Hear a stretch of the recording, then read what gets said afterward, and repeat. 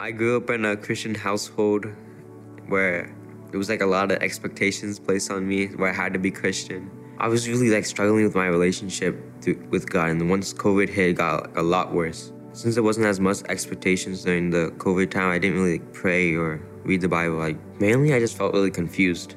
I had no clue what I was doing. I felt like I was just copying what everyone else was doing.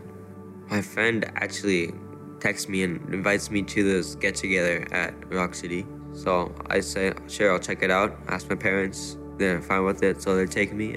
I really saw that community that they had, which really surprised me. Like, they were really God-loving people, and from there I really wanted to check out like the services and the youth night. So first I went to youth night. I really liked the sermon and the worship, but really didn't really click yet. This keeps on going like for a while, and then one youth night I wasn't feeling it, so instead of like going to the front, I end up just sitting in the back. Then I hear the lyrics of the song, Jesus my everything, all that I am is yours. And then I just start crying. Like, Jesus wants me out of like all that I've done. He still wants me. Tears rolling down my face. And then I started praying, and that's where I really gave my life to Jesus. I felt whole. Instead of just half, I felt whole. After that youth night, I went like straight to my room. I started reading the Bible. I felt like I was really hearing God for the first time. I know now that God is not a fearful God. He's a loving God. I felt like I was getting all these awesome things. Like, I was in a community, I got a small group, all these awesome people, but I felt like I wasn't really giving back.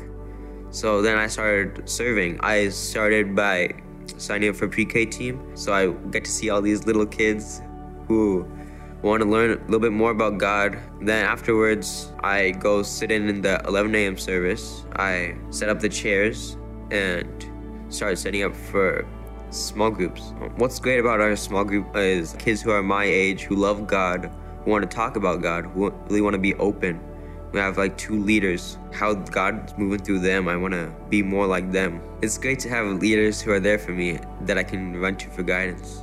I love serving because it's what God has been doing, what He's showing to us, how He washed the disciples' feet. Sundays might seem like a really long time, but I absolutely love it, honestly.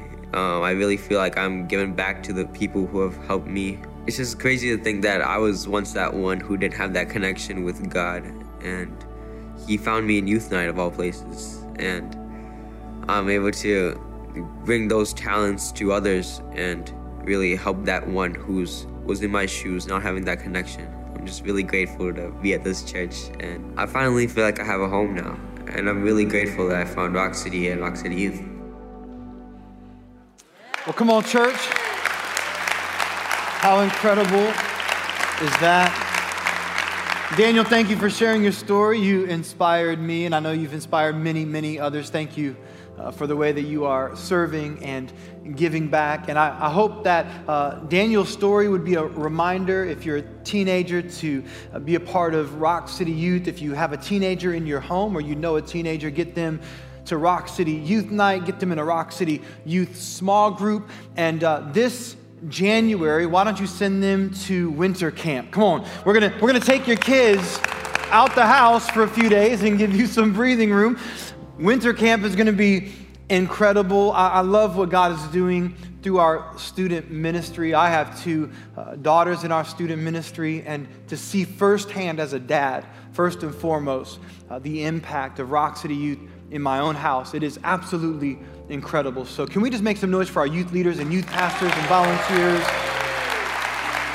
who are doing an incredible job? I want to welcome you, those who are with us live and in person, those who are tuned in on television, online, and the many who are joining us from prisons and correctional facilities from all across the nation. We welcome you. It is an honor to bring this worship experience to those of you that are unable to join us in person. Last weekend, we kicked off a brand new series that really begins this legacy season for us. And the series is called Living a Legacy That Lasts. And we started with God's promise, and this is the theme verse for this series, Psalm chapter 112, verse 5 and 6. It says, "Good will come," that's the promise, "to him who is generous and lends freely, who conducts his affairs with justice," or who lives their life with intentionality and focus. "Surely he will never be shaken. A righteous man will be remembered forever. The whole idea of this Living a Legacy, that last series, is that we would live our lives in such a way that the lives we live would outlive us. Amen? That we've been given one life to live on earth, and I want us to live our lives in a way that makes heaven full, that makes a difference. The goal isn't to live on earth forever. Nobody can, nobody will. But the goal is to leave something on earth and in heaven that does. And if there's ever a time of year where we get to live out this mission that matters, the mission of making heaven full, it is right now. It is in this season, as we are now just a few weeks away from being in full swing Rock City Christmas mode. Are you ready for Christmas at Rock City? Just a few weeks away. We start singing Christmas songs, and the whole series and messages and the tone, it just starts to shift a bit toward Christmas. And then, of course, on December 22nd, 23rd, and 24th, we have our incredible Christmas Eve candlelight experience over 3 nights, multiple opportunities to not only experience Jesus this Christmas, but I would ask you this: would you consider not just being a part of our Christmas season, engaged in this Christmas season, and being present at these services, but would you consider bringing somebody with you this Christmas? It's important for 2 reasons. Number one, it's an easy time to bring somebody with you to church. It's Christmas time, and a lot of people are thinking about Christ at Christmas. Even if we can't put word to that, there's more likely the opportunity that a person will say yes to an invitation at Christmas than any other time of year. And so it's easy. It's an easy time, but it's also a needed time. I don't know if you're aware of this, but during the few short weeks between Thanksgiving and Christmas, more people will take their own lives or attempt to take their own life between the few short weeks between Thanksgiving and Christmas than if you take all 11 months and the rest of the year combined. More people will be in such great despair at Christmas time. And it's not that the problems of life are greater, it's just that they often tend to be magnified during the holiday season. And you never know what a person might be carrying who's right beside you today, or that sits near you at work or in a classroom. You never know what difference you might make by simply inviting somebody to join you at church. I can't think of a greater gift to give somebody who needs hope this Christmas than the opportunity to experience the hope of Jesus, the peace and the presence, amen, and the power of Jesus. So please be mindful as to who you might bring with you. And then, of course, on December 11th, which is Legacy Sunday, on December 11th, we'll be receiving our year-end legacy offering, and that's where we bring our biggest and best offering of the year to fuel the What's More vision of the year to come, our 2023 vision. And I just want to say I can't be more proud of this church for your generosity. I can't be more excited to lead this church. We are making a real and lasting, eternal, and kingdom difference. Amen? We are making heaven full. And this is such a fun church to lead. And we don't wait until December to get to work. We're actually all ready to work. I don't know if you've seen the ABC 6 Toys for Tots commercial. We're gonna throw that up. I'm just gonna kind of do a little voiceover, if you will. So here's Santa. And he's talking to somebody from ABC 6 who's saying, "Hey, Santa, there's a lot of kids in our city that need Christmas presents." And Santa goes, "Well, why don't you go to Rock City, Rock City, Rock City, Rock City? Because that's a church that's doing something. And hey, how about you send people this invitation? Pastor Chad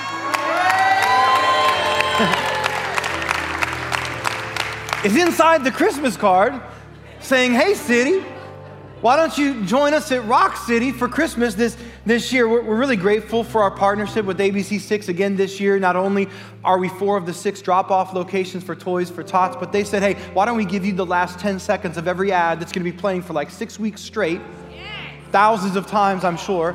Why don't you take the last 10 seconds and just invite people to church?" And so we said, "Well, let us think about it." Isn't that awesome? So it's a rare opportunity. We're grateful. And then, of course, if you missed last week, we just released our Year 11 annual report. If you weren't here and you want to take home a copy, we have these available at every location. You can see it also online. Lots of stories and statistics that will inspire you. Two that most inspire me are, number one, in year 11, we got to see 3,898 people say yes to Jesus. Come on. That's a lot of people. That's a little small town in heaven already right there. And from year 11, we got to baptize 401 people last year. Come on, just in year 11, 401 people. And that does not count this past week. This past week, get this. Come on, drum roll. Come on, drum roll. Just this past week, we got to baptize 100. It's 190, guys. No, it's 190. I know it says 80. 190. 190. Come on, you can do better than that. 190 people more.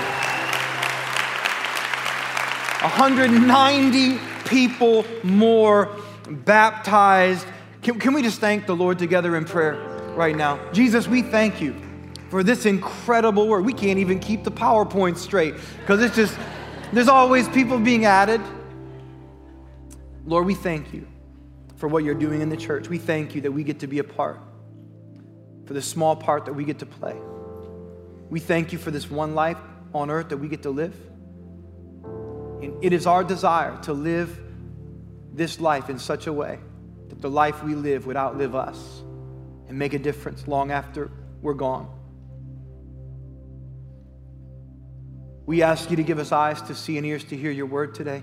May we be challenged and stirred up by your Holy Spirit. In Jesus' name, everybody said, amen. You glad you came to church today? Anybody glad you came to church today? Last week, I shared with you sort of two main points as we kicked off this series, Living a Legacy That Lasts. The first is, how do you do that? And one way we do that is by living the kind of life where the impact of our life on earth continues to have impact on earth long after we're dead and gone. I shared the story, just a little bit of my grandparents and how they're not here with us now, but y'all are being impacted by them still, because what my grandparents invested in me, I'm investing in you. And there's 3 generations on earth and in this church that are walking and living the legacy that they lived and left behind.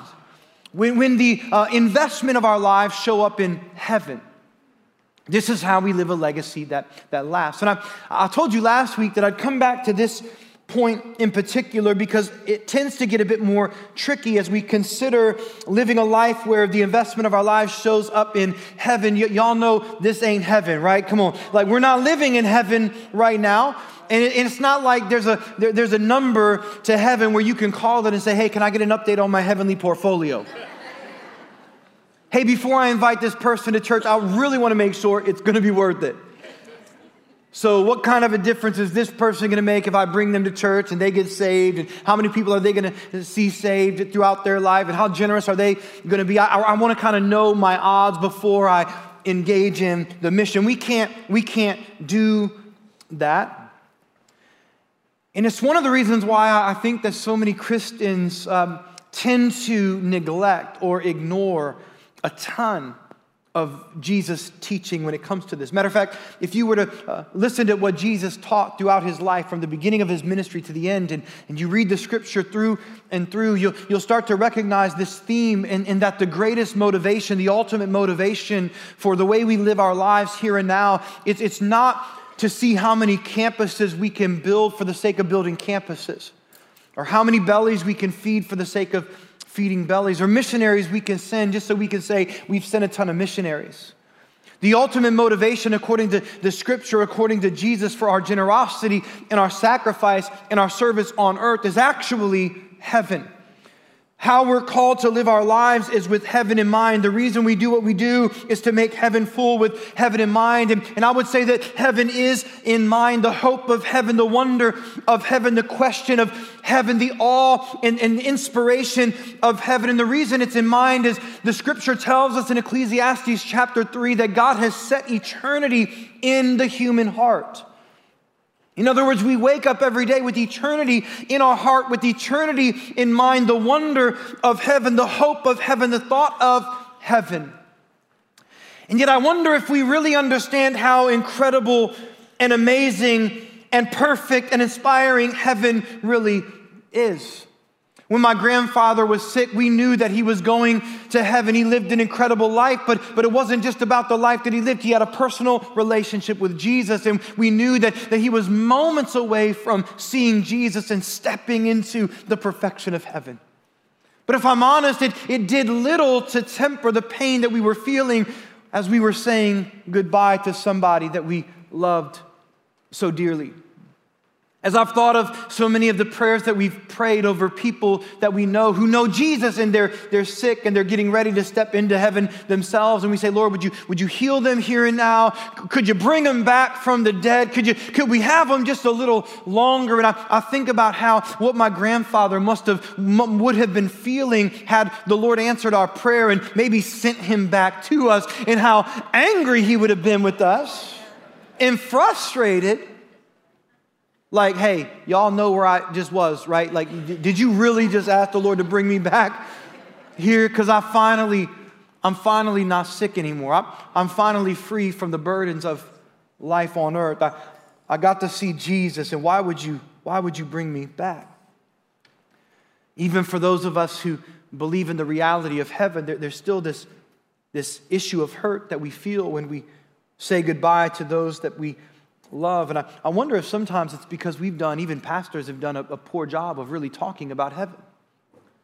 Like, I've been in the church a long time, and for a long time, I thought, heaven is this place where people go and we just sort of float around on clouds, and we wear like thin white robes with awkward wings on our back. Like, what shoes can you pair with that? And can you wear a jacket? And I don't need a halo. Those are kind of feminine. I don't want to wear a halo, especially a sparkly one. Like, what are you doing to me, Jesus? Like, this doesn't sound like heaven. It sounds like hell, right?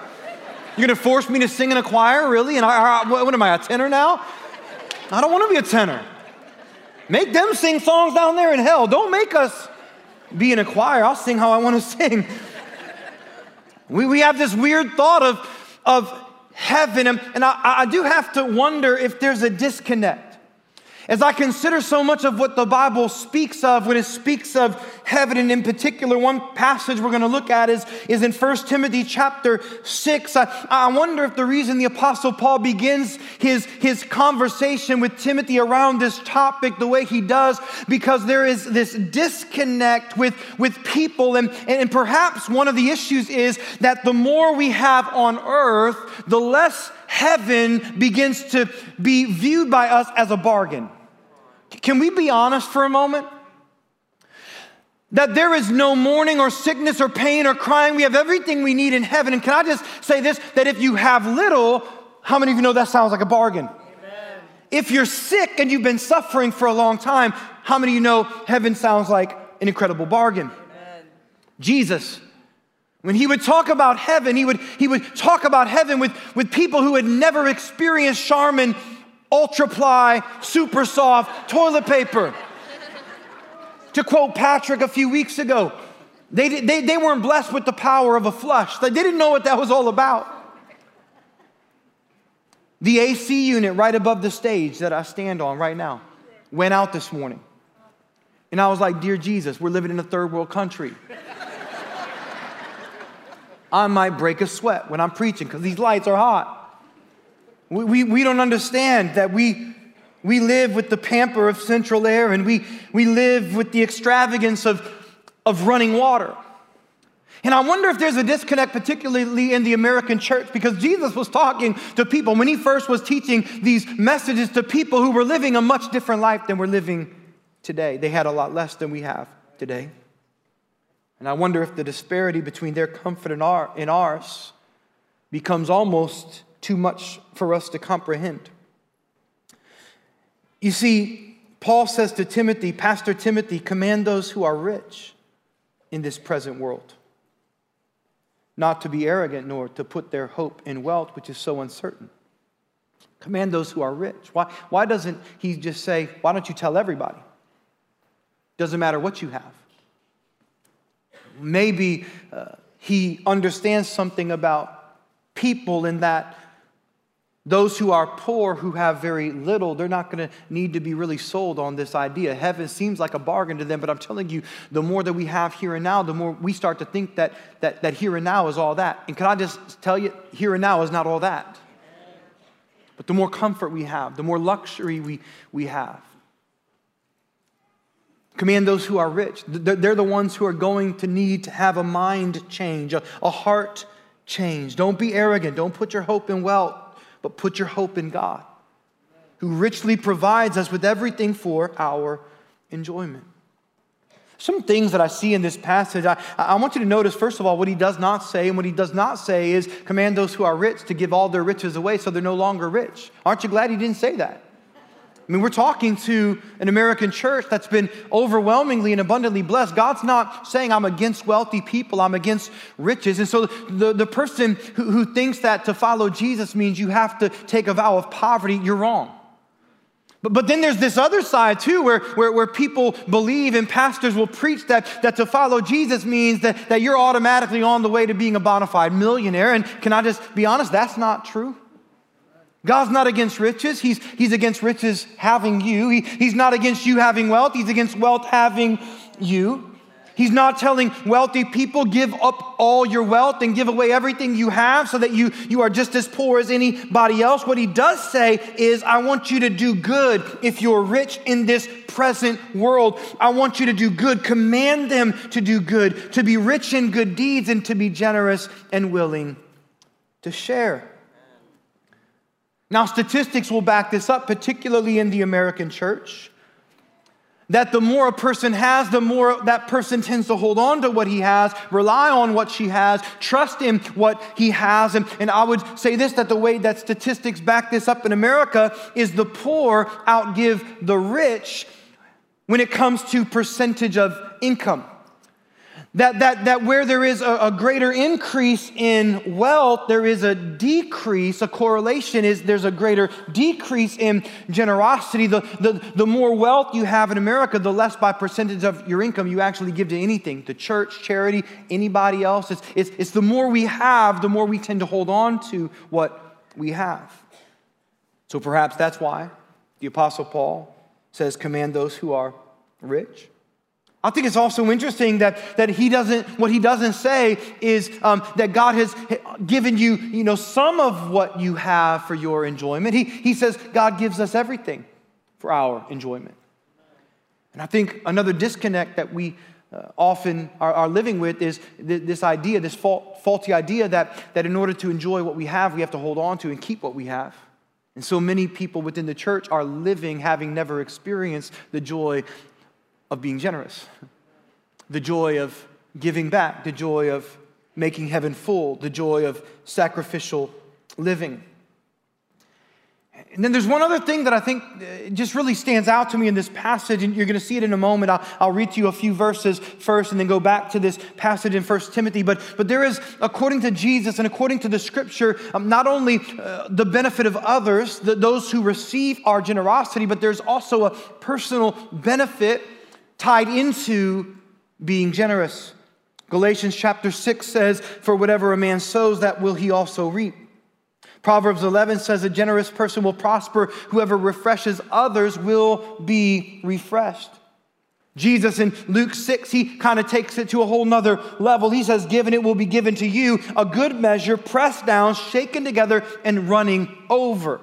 Jesus starts to bring this thought of like it's not just a personal benefit, you're blessing others, but you're going to be blessed. And there's this multiplication of blessing that Jesus begins to introduce.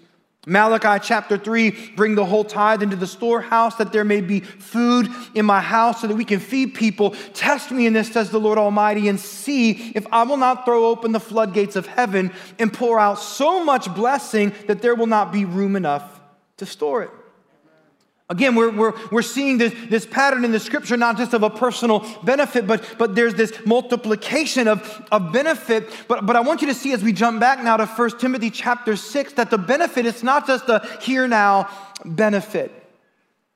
Paul goes on in 1 Timothy by saying this, as you're generous and you live the way I'm telling you to live in this way, you're going to lay up not for somebody else, but you're going to lay up for yourselves. personal benefit, as a firm foundation for the coming age, treasure in heaven. So as we're generous on earth, we're gonna in this way lay up treasure for ourselves as a firm foundation for the coming age. So what I do in this age with what I've been given by God is gonna have an impact in the coming age, that you may take hold of life that is truly, truly life. I want to unpack just a few things from this passage. The first is this: we need to understand that our forever home is in heaven, it's not earth. Like when Jesus talks about life that is truly life, he's not talking about just the here and now. There is a life much greater than this life that we're living here and now. Hebrews chapter 13 says this world is not our home. Come on, we are looking forward to an everlasting home in heaven, but this world is not our home. In John chapter 14, Jesus is once again redirecting his disciples' despair here and now onto heaven. He's addressing their earthly issues by reminding them of what's to come. He says, don't let your hearts be troubled. Trust in God. Trust also in me. I know you're worried about here and now. I know your heart is troubled today, but in my Father's house are many rooms. And if it weren't so, I would have told you. And what you need to know is I'm going there to prepare a place for you. And if I go and prepare a place for you, know that I'm coming back for you. I'm going to take you to be with me so you and I can dwell in this heavenly home together. Come on, it's incredible news. Jesus is continually reminding us that life this side of heaven is complicated and it's painful and there's a lot of trouble here and there are many issues that we have to endure this side of heaven. And Jesus is just saying, if you could hold on, I know life is hard, but it's gonna get better. If you can just stand firm, I know it's hard right now, but I've prepared a place for you and I just wanna get you there. And it's going to be amazing when you get to see what heaven looks like. This skin and bones is a rental. And nobody makes it out alive. That's a quote from Switchfoot, by the way. I love that. I love that line. This skin and bones is a rental. They got that from 2 Corinthians chapter 5. For we know that when this earthly tent we live in is destroyed, we have a building from God, an everlasting, eternal house in heaven, not built by human hands. This world is not our home. Not only that, but my citizenship is in heaven, not earth. Amen. Come on, can I get a praise God for that? Because the politics on earth, come on somebody. My citizenship is in heaven. Philippians chapter 3, verse 20. Our citizenship is in heaven. Amen. What we get here and now, it's our best shot. And our best shot at kingdom building on earth is not that great a shot. Amen. You can let this house fall. We're still going to be okay. I love this country. I love politics. I have some opinions. I'm not going to share them all. But I'm not putting my hope in a political system built by human hands. My citizenship is not here, it's there. And I'm not going to be here long enough to allow my heart to be so overwhelmed and filled with despair based on what's going on here. Number 3, the line is longer than the dot. Here's why this matters. If you've read the book, The Treasure Principle, we've given away thousands and thousands of copies of this book. Chances are you maybe have received one from us. And in it, the author, Randy Alcorn, he makes the case that this beautiful, long, and incredible, and often painful life of 70, 80, or 90 years or so that we get to live on earth is nothing but the dot. That the dot is life here and now. The line is when we step into eternity. That's why we don't live for the dot, we live for the line. The dot is minuscule and insignificant compared to the line. The dot is short-lived and momentary. It's James 4:14. Your life, the dot is like the morning fog, here for a little while and then gone. But eternity is the line. And yet as followers of Jesus, and even for those of us who would say, yeah, I believe that, how much time and energy and focus and talent and treasure do we spend investing in the dot and not the line? And I know that the more we have here, and the more luxury we have here, and the more comfort we have here and now, the harder it is to view heaven as a bargain. But I would just say this, that if Jesus tells us heaven is all that, and he's the one that made the heavens and he made the earth, then I'm going to go ahead and say, I believe Jesus. I believe Jesus. I believe Jesus. One thing you might not know about heaven is, according to Revelation 21, we're not going to live in heaven anyway forever. So even if we are floating around in the clouds and we look like dumb angels, it's like floaty little, because angels will blow you away. They don't look like that. I'm telling you, they'll freak you out. If you really saw an angel, I think they'd freak us out. Strong and bold and courageous, and man, I'm telling you, you need some warring angels around you, not some little chubby angel. You read the Bible, there's some strength in heaven.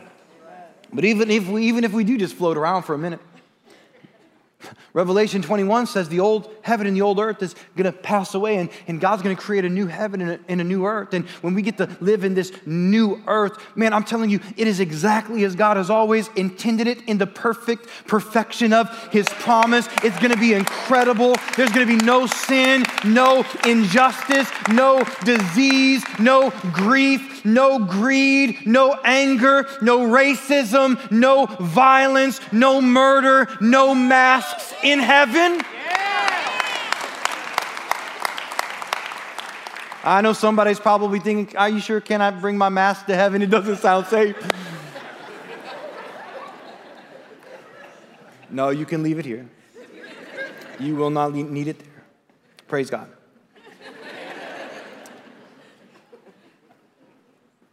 We can't even imagine what it would be like to live in the perfection of heaven, because we're living on earth, and we know a lot about imperfection. But when I get there, I want to be ready for heaven, and I want to be investing in heaven. I want to invest in the line and not the dot. And I realize that every day we spend on earth, and every day we live on earth, it means that there is less time and there is less opportunity to invest in what really matters. Time is limited, amen? And opportunity short. It's why we're told in Ephesians chapter 5 to be very careful then how we live, not as unwise, but as wise, that we would make the most of every opportunity. It's why Jesus tells us in Matthew 6, don't store up for yourselves treasure on earth where moth and rust destroy, where thieves break in and steal, and the market can just take it all away in 2 seconds. But store up for yourselves treasure in heaven, where moth and rust do not destroy, where thieves do not break in and steal. For where your treasure is, there your heart will be also. In other words, if you just read the Bible, you realize to invest in heaven, it's just smart. It's just smart. It's wise to live for the line and not just for the dot, to invest in the line and not just to invest in the dot. Because when I invest in only the dot, it's like I'm pouring everything I have into a rental that I'm not even going to get to sell one day. I'm just going to leave behind. And I want there to be something in heaven that shows up. Jesus in Luke chapter 12, I'm going to close with this story. He tells a really profound story.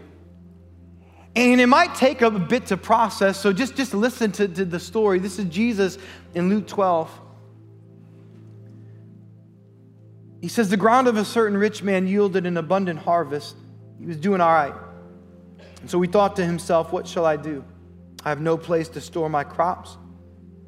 So here's what I'll do. I'll tear down my barns and I'll build bigger ones. And there I'll store up my surplus grain. And I'll say to myself, you have plenty of grain laid up for many years. Take life easy, eat, drink, and be merry. But God said to him, you fool, which is the opposite of smart, wise. This very night your life will be demanded from you. Now, I've read that before, and I thought, man, that's a little kind of, feels like an aggressive move by God. Like, I hope you have a savings account. I hope you're taking advantage of if you have a job and your employee gives you a 401k match, I hope you take advantage of that. We should plan. We should be wise with what God's given us. It's not that it's bad to invest here and now. It's just we need to think about heaven too. And I thought, why would God just like kill the man because he's building bigger barns? I don't think that's what that means. The Bible says that we don't even know if we're going to have tomorrow, right? I'm not guaranteed tomorrow. This might be the last message I ever preach, so I'm going to preach it the best I know to preach it. I might not have another message to preach. I don't know what tomorrow holds. In other words, my life might be demanded of me tonight, and I'm going to step into heaven perhaps in a few hours. And if that's the case, then I'm going to stand before God and give an account as to the life that He gave me to live. And up to this point, what am I going to say? What did I do with your son Jesus? What did I do with the gifts and the talent and the treasure you gave me? And I think it's so interesting. He says, this night your life will be demanded from you. Then who will get what you prepared for yourself? This then is how it will be with whoever stores up things for themselves but is not rich toward God. What does it mean to be rich toward God? It means that He has my heart. Because if He has your heart, He has everything. Matthew chapter 22, Jesus said, love the Lord your God with all your heart, with all your soul, with all your mind, with all your strength. This is the first and the greatest commandment. When He has your heart and you love God, you'll love the people God loves. You'll love your neighbor as yourself. That's the second commandment. When He has your heart, you'll have a heart for the people He cares about. You'll live a generous life. When He has your heart, it means you're acknowledging that God who has your heart is worthy of your heart. That the God who has your heart is Lord of your heart and your mind and your soul. And that the earth is the Lord's and everything in it. And the world and all who live in it. That the silver is mine and the gold is mine, declares the Lord. It all belongs to Him, and this life belongs to Him, and everything in this life belongs to Him. And when He has your heart and you've acknowledged that God is Lord of all, it means that you start to live a little different. We start to live and act like a steward of life and not the owner of life. I realize that God, because you have my heart, you're worthy of my heart, you're Lord of all, you're Lord of my life, you're Lord of everything in my life, and everything I've been given, it's a gift from you, and so I'm going to use it for you.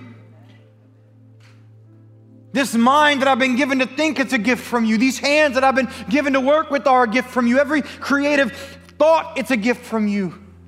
The ability to dream and build a business and plan and be entrepreneurial and to grow things and organize things and steward things, that's a gift from you. Every breath is a gift from you. This heart that's beating inside my chest, it's a gift from you.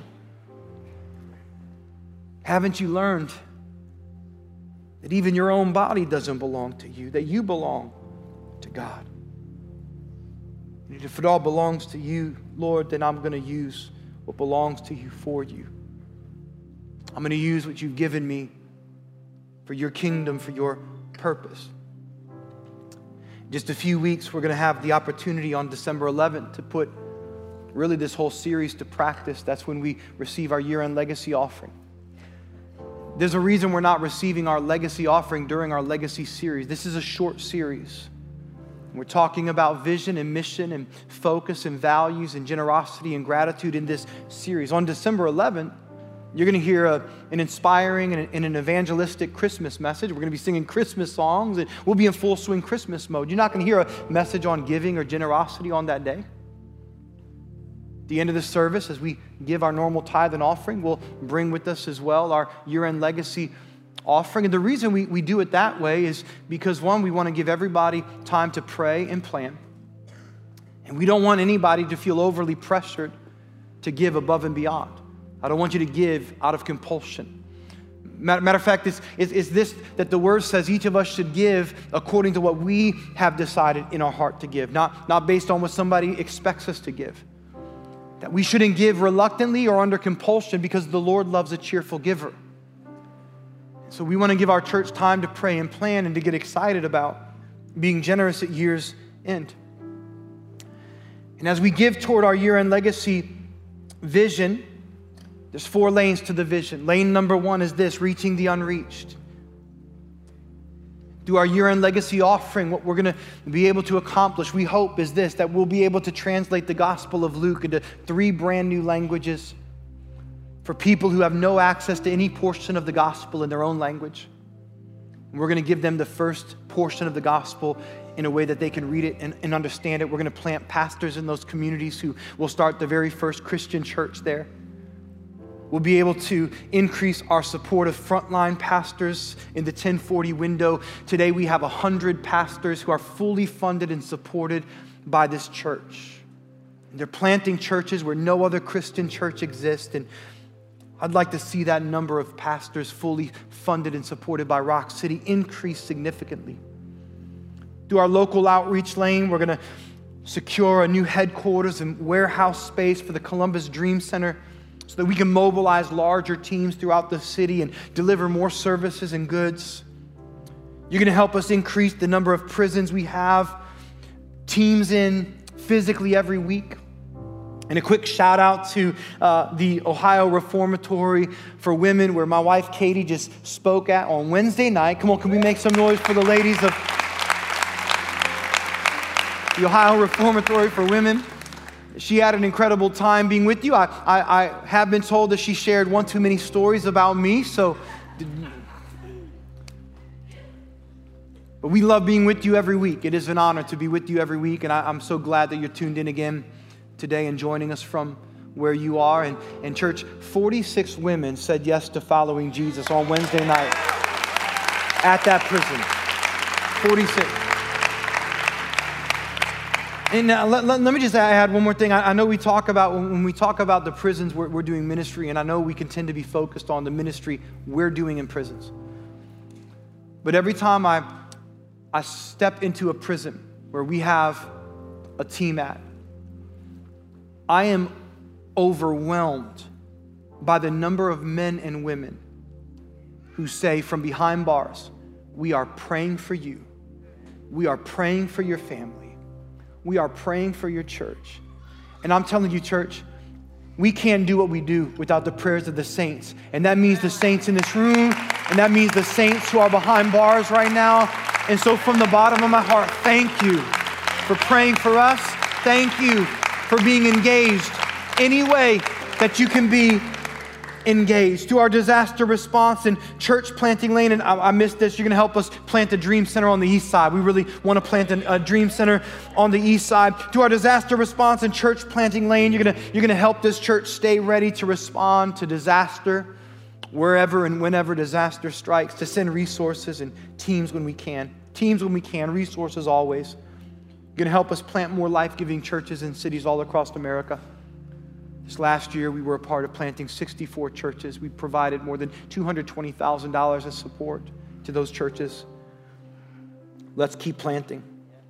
And through our Rock City expansion lane, through this year's year-end legacy offering, you're going to help us finish Polaris, which we just broke ground on a few weeks ago. We're about $6 to $7 million away from being able to confidently say we can finish Polaris. So we're not done yet. We have some room to go. But I'm trusting that as the Lord speaks to your heart, you will, over these next few weeks, be prayerful and mindful and ask the Lord, what would you have me give toward this year-end legacy offering? This is just one way. There are many ways that we're investing in heaven and laying up treasure in heaven. This is one way. The local church is I think, the greatest way. The local church mobilized is the hope of the world. We are the hands and feet of Jesus. Amen? We are Jesus in the flesh, embodied on earth. It is incredible to serve Jesus and to carry the mission and message of Jesus, knowing that what we invest in eternity, we will never miss. Amen? We will never miss what we invest in eternity. We might wonder at times, are we really making a difference? We might wonder at times, how far will this offering go? We might wonder at times, will this invitation really matter? But when we get to heaven, we'll see clearly and in full the difference made through the decisions that we're making today. Can I pray for you? Would you bow your heads? Lord, thank you for this church. Thank you for this incredible ministry that we get to be a part of. Thank you for being so gracious and generous toward us. We are blessed, overwhelmingly and abundantly blessed. We want to use our life for you. We want to be a light for you. Would you use us this year-end season, this Christmas season, to bring light and hope and help to those in need? And through this year-end legacy offering, would you use us to fuel and further the new vision, the bigger vision for the new year that you've laid on our heart to pursue? I pray, God, for those who are here right now or watching from afar, who would say, I'm not sure that I'm going to heaven. I want to be a part of investing in heaven, but I want to know if I'm going to be there. The Bible says we've all sinned, we've all fallen short, and the wage of our sin is spiritual death and separation from God. And because of sin, we feel that separation every day.